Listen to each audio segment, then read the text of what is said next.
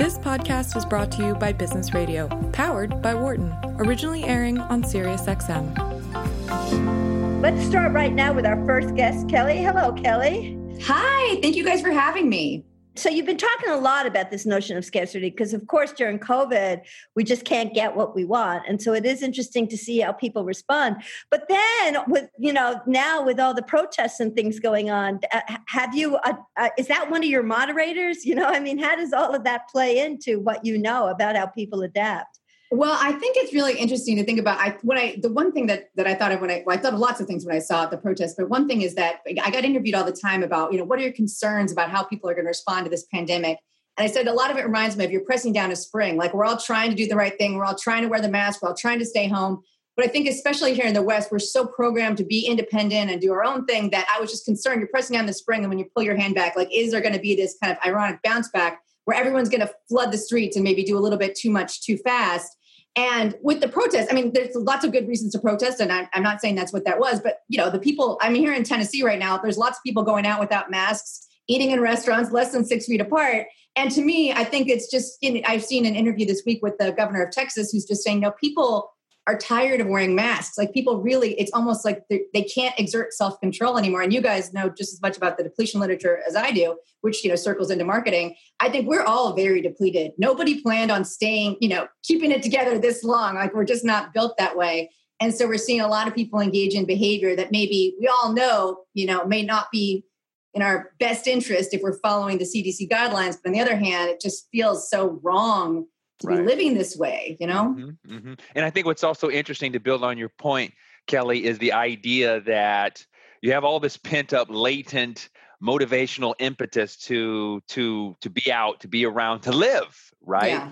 And then and I think what happens is you get this exponential effect of kind of a social proof. Once you see everyone else is flooding the streets and hitting the beaches and doing the thing, it's okay. Two things happen. One is you're sort of getting the signal that this is okay to do. And maybe there's a second inference that's to say that, my one role in this is not going to be so bad because everyone else is a part of it. Do you think that's part of this characterization?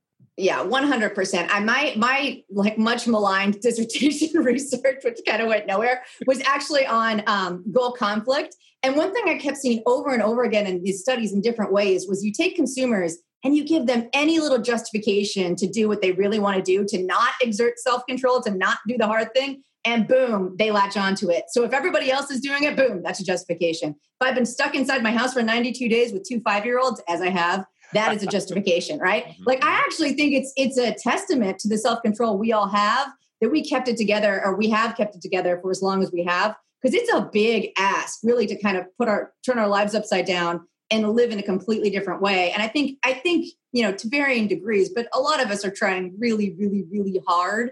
And it's just tough. And again, you go back to that depletion literature, we can only do so much. You can only hold the spring down for so long. People want to circle back and feel like their old selves, right? I think these are tough times. But from a consumer behavior standpoint, I think what's going to be really interesting is at the ACR conference, Association for Consumer Research Conference, 10 years from now, when we're all able to take a step back and be less than 6 feet apart from each other and talk about what happened during these crazy days. To me, what's really interesting is we get to see the time course of consumer behavior across this pandemic, which is something that we never get to see, or at least I never get to see in the lab, right? I get people in the lab, I manipulate one thing, I look at their behavior 5 minutes later, I say goodbye, I give them $10 and that's it. Whereas now we're actually getting to see, all right, in the beginning, how do people behave? After they've been home for a month, how do people behave? What about after 2 months? What about after 3 months? And so I think that there's lots of terrible things coming out of this pandemic, and I don't want to even go looking for silver linings. I just think as a consumer behavior researcher, it's going to give us a window into kind of self-control dynamics over time that's really unique. And I am excited for the ACR poster session, 10 years from now, where we're getting to really learn some cool stuff about why we did the things we did during these crazy times. That was one of the things I was struck when I heard your talk, which was pre-COVID and now subsequent in COVID, where I hear you're being, asked a lot about your opinion on these kind of stuff. And one of the things that struck me is there you were in the survivor situation, which was a real world situation. And then you went into the lab and tested these theories, and you actually found it useful to understand the consumer behavior in that very sterile lab environment. And I was wondering, you're kind of alluding to it now, like it's somewhat shocking to me in a way, although this is what I do for a living also, but it's still somewhat shocking to me that the stuff that you're finding in the laboratory is really informing your opinion as an expert in this completely outrageous world. I mean, have you been struck by like what holds from the lab and what doesn't hold from the lab? Well, kind of, right? I guess the one thing that's been really interesting in a certain way is like the lack of moderators, because, for anyone who's not an academic who's listening, this is going to be totally boring for 2 minutes, so just bear with us.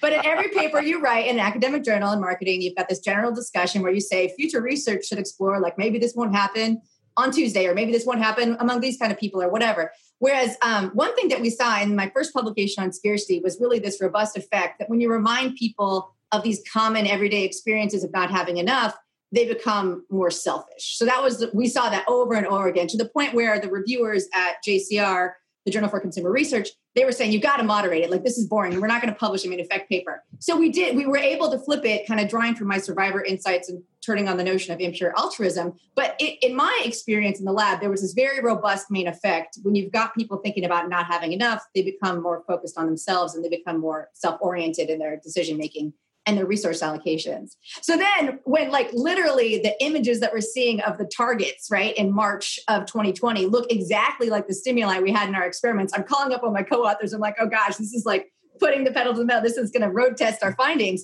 And it was exactly what we would have predicted with respect to people. Like when there's not enough toilet paper, everyone's making sure they get theirs, right? There's not a lot of toilet paper sharing among neighbors. So that was, I guess, comforting to me in a way that what we saw that was so robust in the lab did seem to play out among consumers in a very strong, very notable way.